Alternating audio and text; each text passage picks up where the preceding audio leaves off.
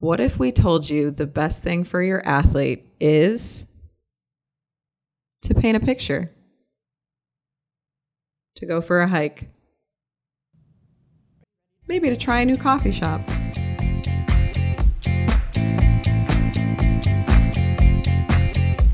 Welcome to Therapists in Motion podcast, brought to you by Spooner.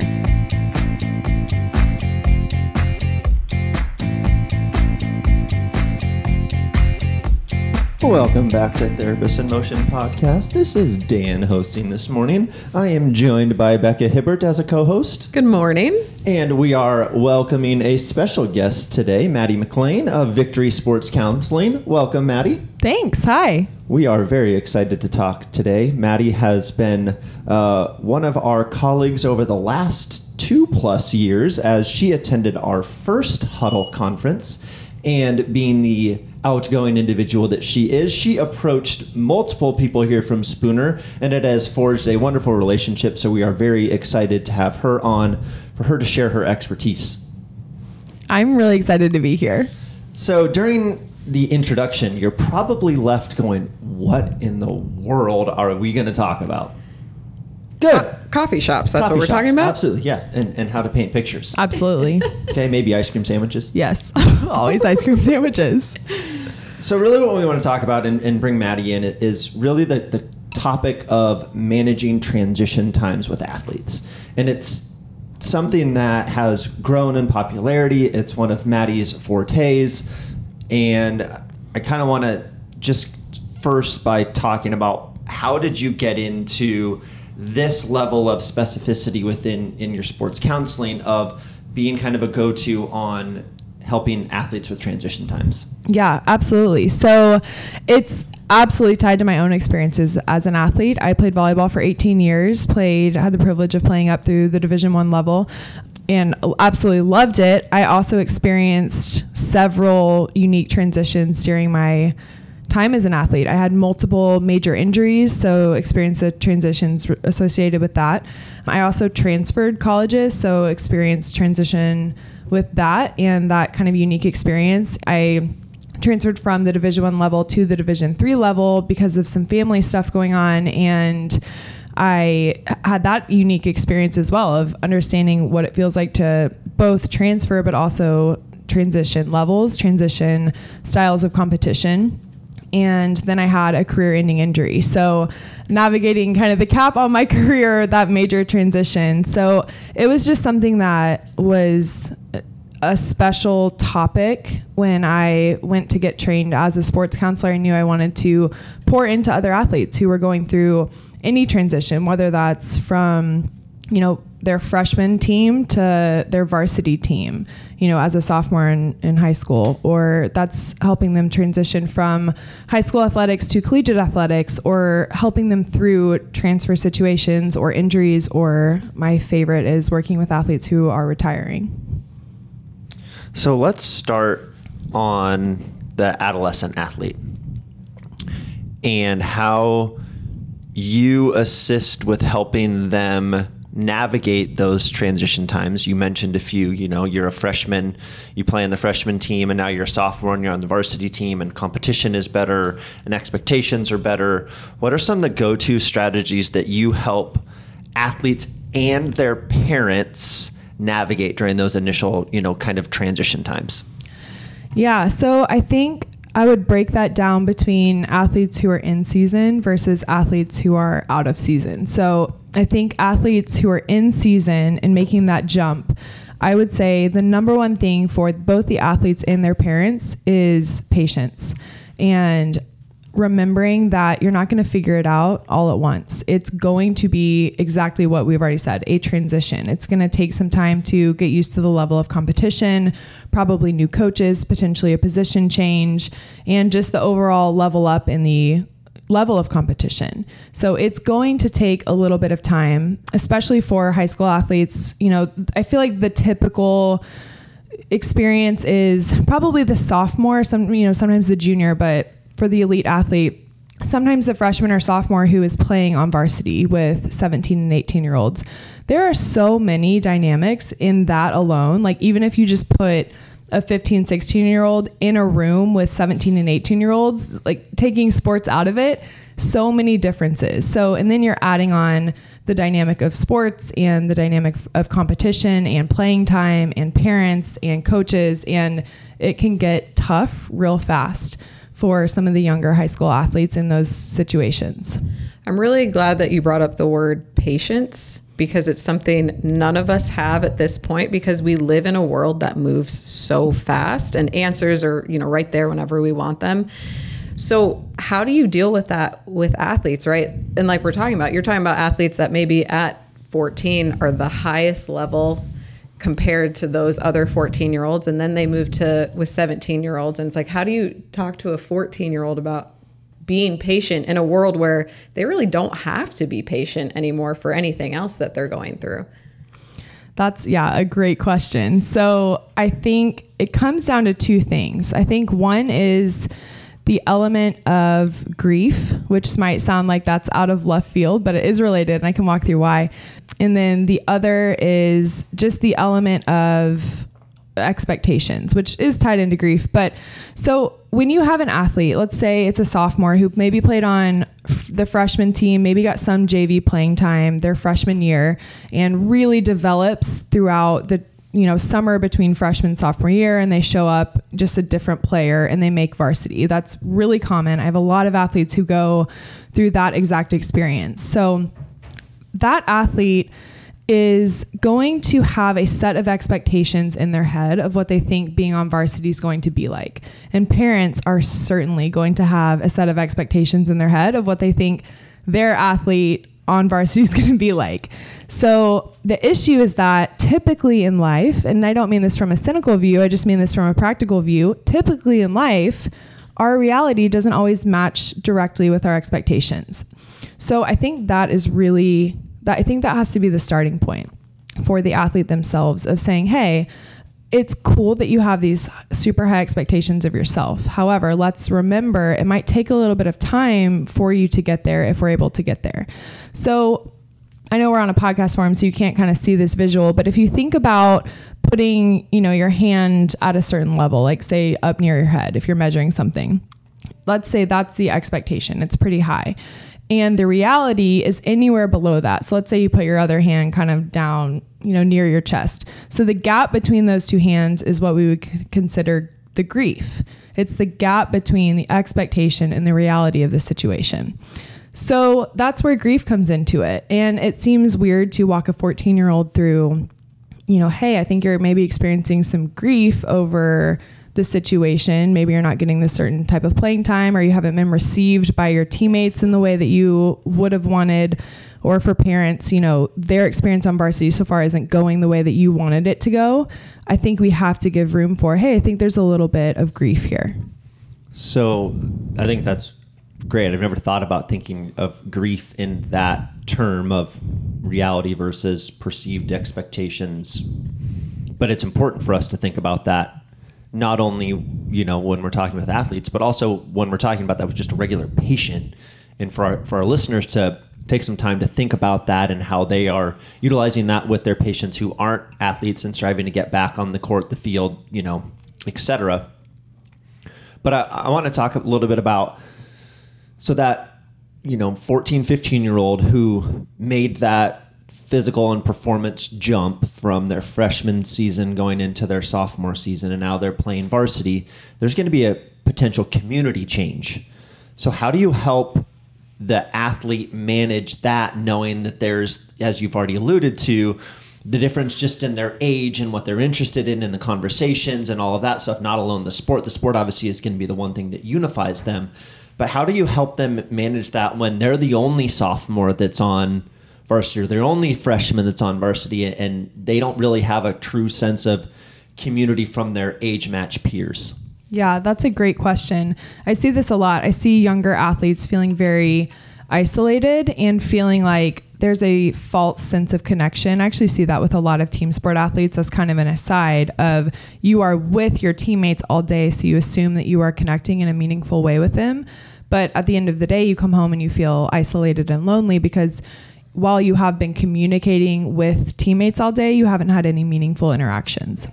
So I think, going back to your question, I think for adolescents in general, but especially for athletes, whether they're injured, whether they're in season, off season, the two most stabilizing forces are routine and structure and community. So helping them establish, even in this new context with this example of maybe a sophomore on varsity, helping them establish a sense of community that is meaningful to them. Now, I do think that that can be with the older players.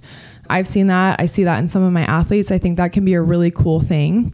However, we're dealing with teenagers, so it's also normal for there to be a divide between, a senior and a sophomore, especially if playing time is on the line between them. So I think helping that athlete establish and connect with their community, and that could be peers outside of their sport, their own age. It can feel a little weird for maybe some of the younger kids on varsity situations to connect with players in their peer group on freshman or JV teams, but still trying to remain rooted in their community within the sport and outside of the sport is really, really important.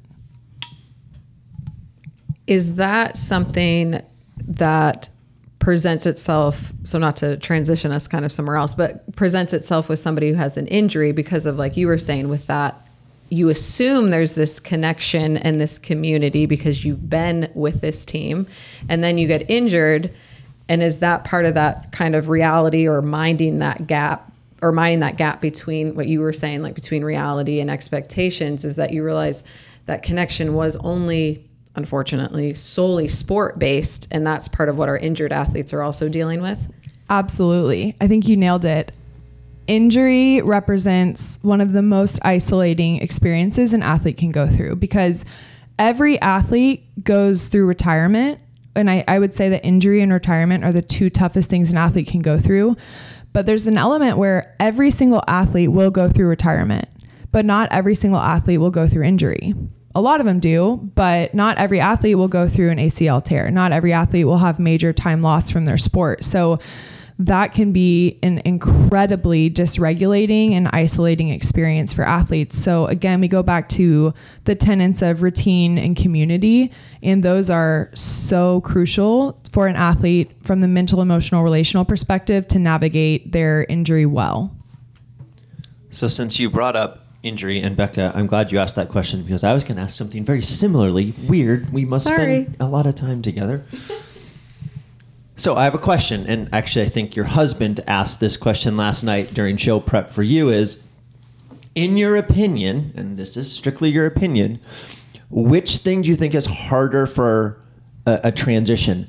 A high school athlete having a career-ending injury, or a professional athlete having a career-ending injury?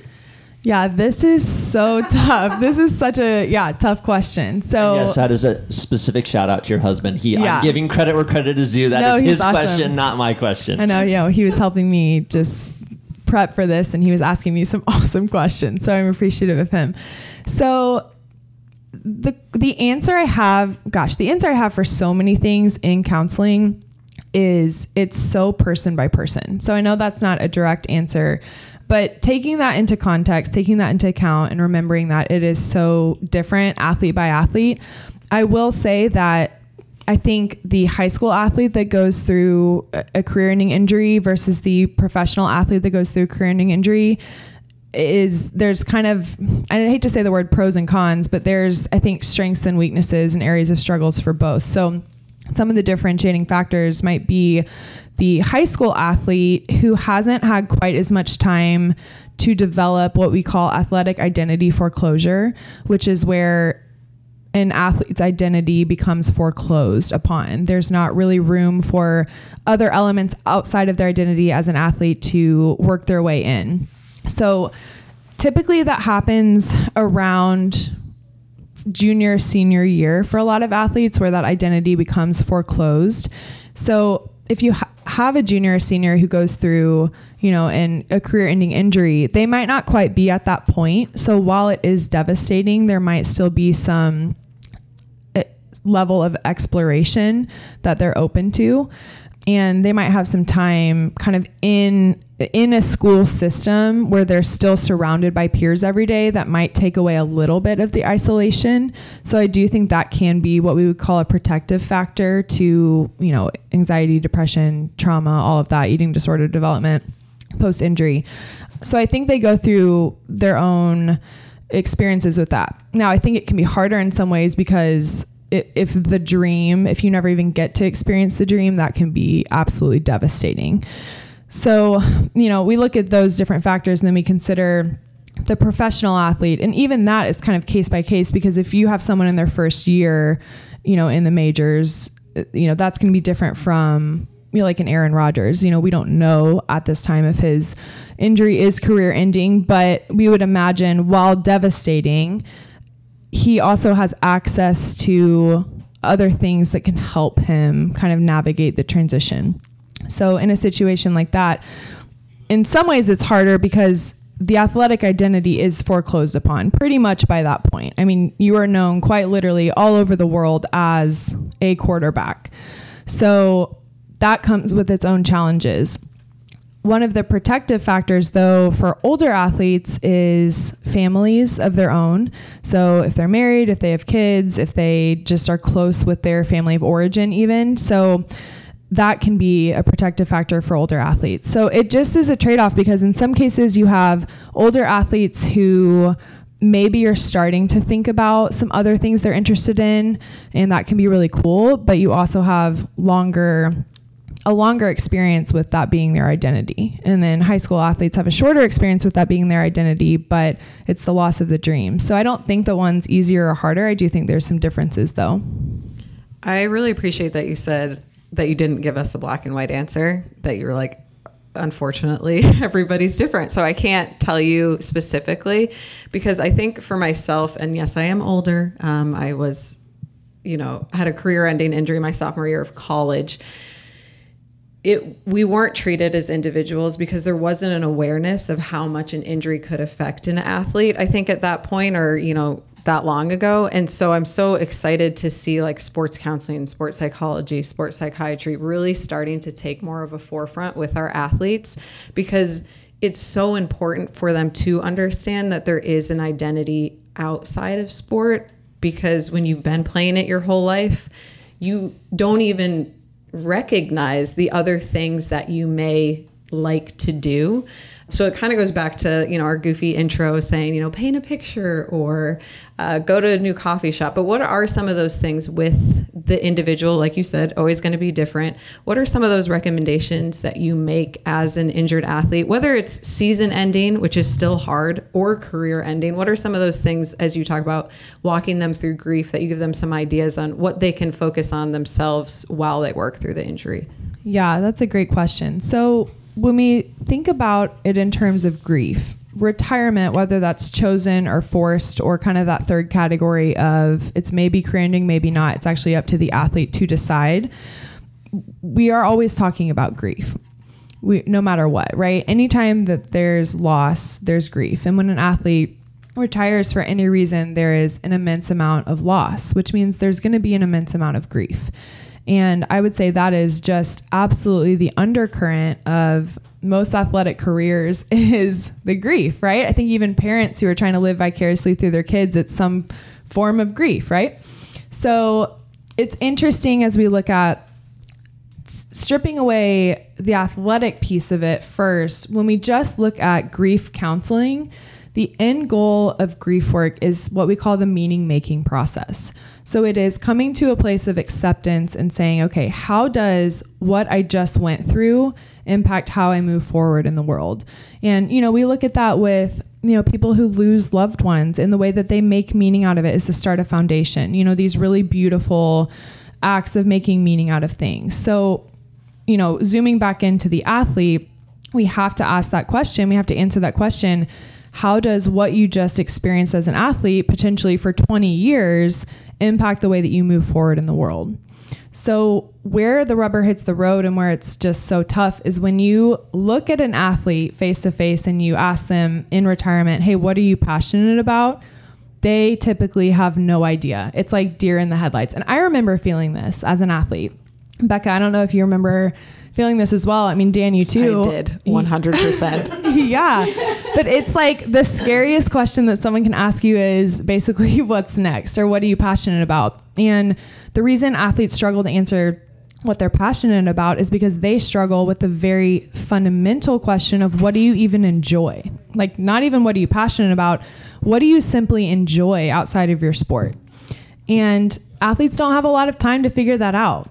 So literally, you know, we go back to the kind of intro and the hook of all of this. Quite literally, conversations I have with athletes, I even had one yesterday, is let's do something new this week that you've never done, as simple as going to a new coffee shop, as simple as going for a hike, as simple as maybe you do paint and maybe you try it. It comes down to these very elementary stepping stones of figuring out, what do you even like? What do you even think you could enjoy? What's something that you've always been curious about? We talk with athletes a lot about pay attention to the things that you've always been curious about, but never had the capacity to engage in. And let's just start there and start to put together a picture of what are things that you even enjoy. And then from there, maybe we can figure out what gives you purpose. What are you passionate about? So that kind of leads me back to, maybe you won't be able to answer this question, but knowing that social support, helping with creating their identity, their sense of community, when you're asking these questions, like you were sharing about, you know, a discussion you had and the athlete gave you the deer in the headlights look of, I have no idea. Knowing that we have listeners and providers that work with younger athletes and things like that, as well as we're probably going to get the general population that's listening. Hopefully some parents with children will listen to this. How do you advise them on developing a life outside of sport? And how do we make that connection, knowing, you know, going back to Becca's point that everybody's so busy, they can get access right away. They don't have to be patient. Like, do you have any tips or strategies for people who have, you know, kids that are in that 8, 10, 12-year-old that are constantly on the go, that can help, I almost want to say, ground the athlete? Yeah, I think that's a good term for it. That, you know, they can go back and they can pull back, you know, that's great. They make it to become a professional athlete and they retire at some point, you know, one of the three ways, like any of those have, you know, pros and cons, like you mentioned, but they can then, you know, with the help of a skilled expert, they can go back and be like, wait, when I was in 7th grade, I used to do this all the time while I was playing these 4 sports. And man, I really miss that. Do you have any tips for us on that? Absolutely. So some of my younger athletes, you know, it's kind of, you know, that phrase that's like the best time to plant a tree was today or 20 years ago or whatever it is. It's kind of similar with the best time for an athlete to explore things outside of their sport was, you know, 20 years ago, whatever, 10 years ago. But the second best time is today. So I would say, especially for younger kids, and really for all ages, but especially for parents with younger kids, it's okay to experiment with things outside of their sport. It doesn't have to be their primary focus, but even exposing them to music or to cooking or a painting class, or, I mean, literally anything, even watching sports, even watching other sports can be a very protective factor. You know, I have athletes that play one sport, but are really passionate fans of another sport. And that actually does help them make that transition. So it doesn't have to be these huge commitments, but I would say experimentation is so important because you never know. You know, Dan, like you were saying, you never know a kid who experiences something around 7, 8, 9, 10 years old. When they're 18, 19, 20, they might be like, hey man, I remember when I was a kid, I really enjoyed X, Y, or Z. I wonder if I still enjoy that. And that gives them a starting point for this very tough transition that they're about to go to. So I also would say, as kind of an aside for all of this conversation, it's really interesting. I think this is really important, especially for parents to know, or people in leadership over athletes and physical therapists. You know, this community is certainly in a leadership position over their athletes. But an elite athlete, it's really interesting. If you take a, you know, let's say a 20-year-old elite athlete, maybe they've just had a career-ending injury in college, their peers are going to have had very different experiences from them. In some ways, the athlete is going to be worlds ahead in some areas. They are going to have had experiences that their peers could never dream of, right? They're going to have negotiated conversations with adults in a different way than their peers. Just the level of competition they've experienced, the responsibility that they've experienced and been entrusted with is going to be really different. And it's going to be really cool in the way that can develop that athlete.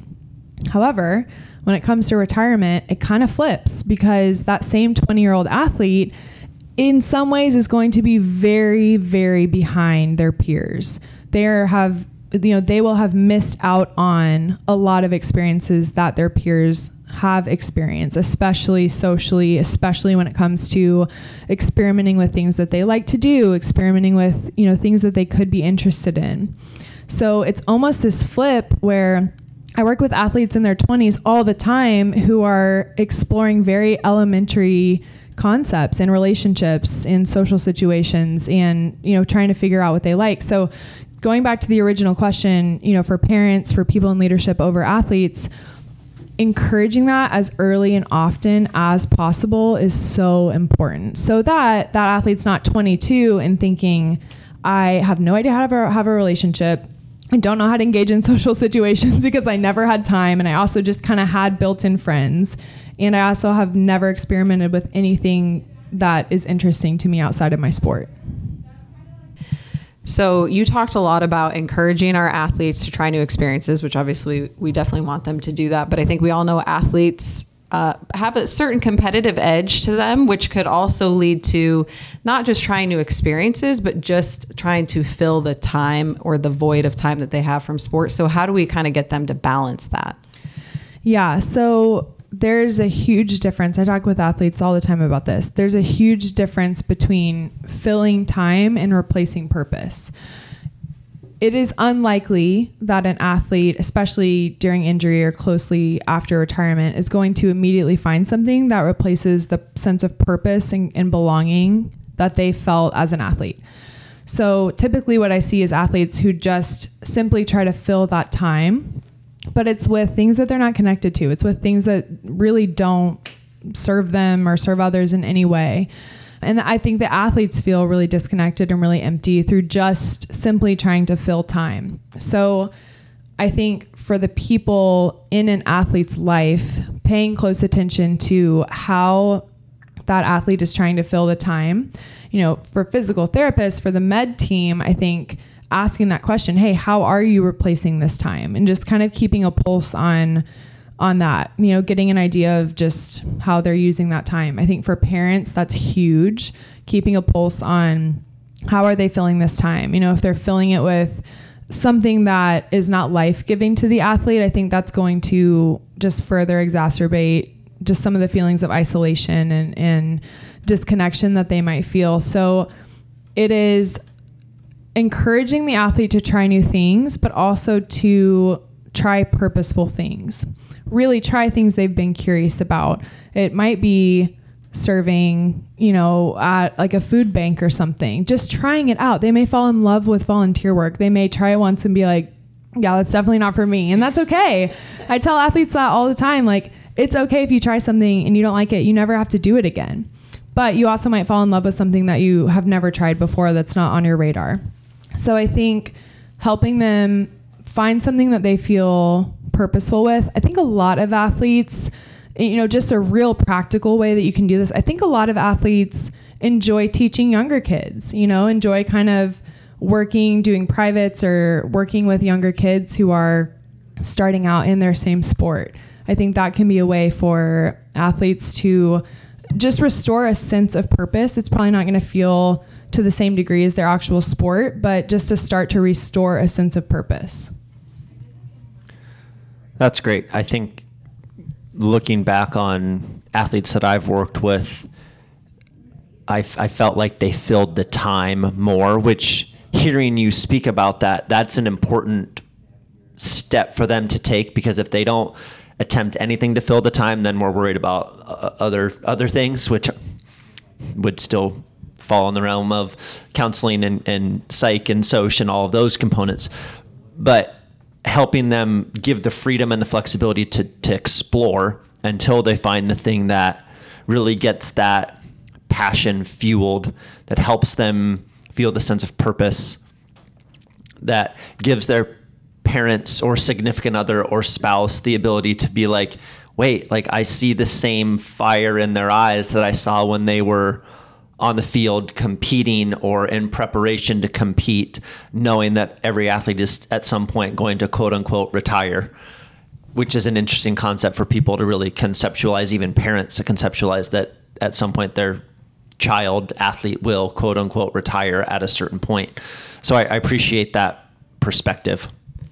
And I just appreciate that you're encouraging them to find out what they don't like as well. I think, right, the big thing with younger generation now is failure is hard. And so it's not that that's a failure, right? It's just as important, like you've said, to know what you don't like as it is to know what you do like. So trying a bunch of different things leads you onto that path, being curious. So that's another great takeaway is just even if you try something and you don't like it, you've actually still learned a lot about yourself in that process. Yeah, absolutely.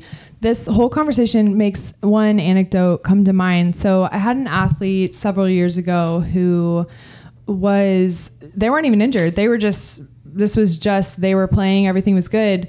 But parents came to me and said, they're spending a lot of time just in their room, like, just kind of normal. I think parents are always concerned about that with teens. Like, are they isolating? What are they doing? Like, are they depressed? What's going on? So we got into conversations about it, and it turns out this athlete had been spending hours listening to music. And when we got into the conversation about it, I learned that he was doing his own, just for himself, he hadn't even published it yet, but doing his own music reviews. He had a very elaborate spreadsheet of every album he'd ever listened to. And he had just created this. He had come up with all of these different categories and how he ranked them. And it was wildly impressive. And I don't even think parents knew about this. They just saw him in his room all the time, but they didn't realize, this is something in addition to his sport that he's really passionate about. So then it became a conversation of, okay, how do we, maybe set some boundaries around you being in your room all the time, isolated, but also how do we cultivate this? How do we press into this as much as we're pressing into your sport, but how do we leave room for this? How do we cultivate this thing that, like you guys said, it lights them up like their sport did. So that's the other thing. I just would encourage, treatment team and parents, be curious about how your athlete is filling their time, because they may be doing something that is not on your radar, but that is on their radar for something that feels really purposeful. Awesome. Well, Maddie, thank you very much for joining us. Becca, thanks for co-hosting with me. Thank you, Maddie. Thanks, guys. And as always, if you have any questions, comments, or suggested topics, please do not hesitate to reach out to us at therapistinmotion@spoonerpt.com. And thanks for listening.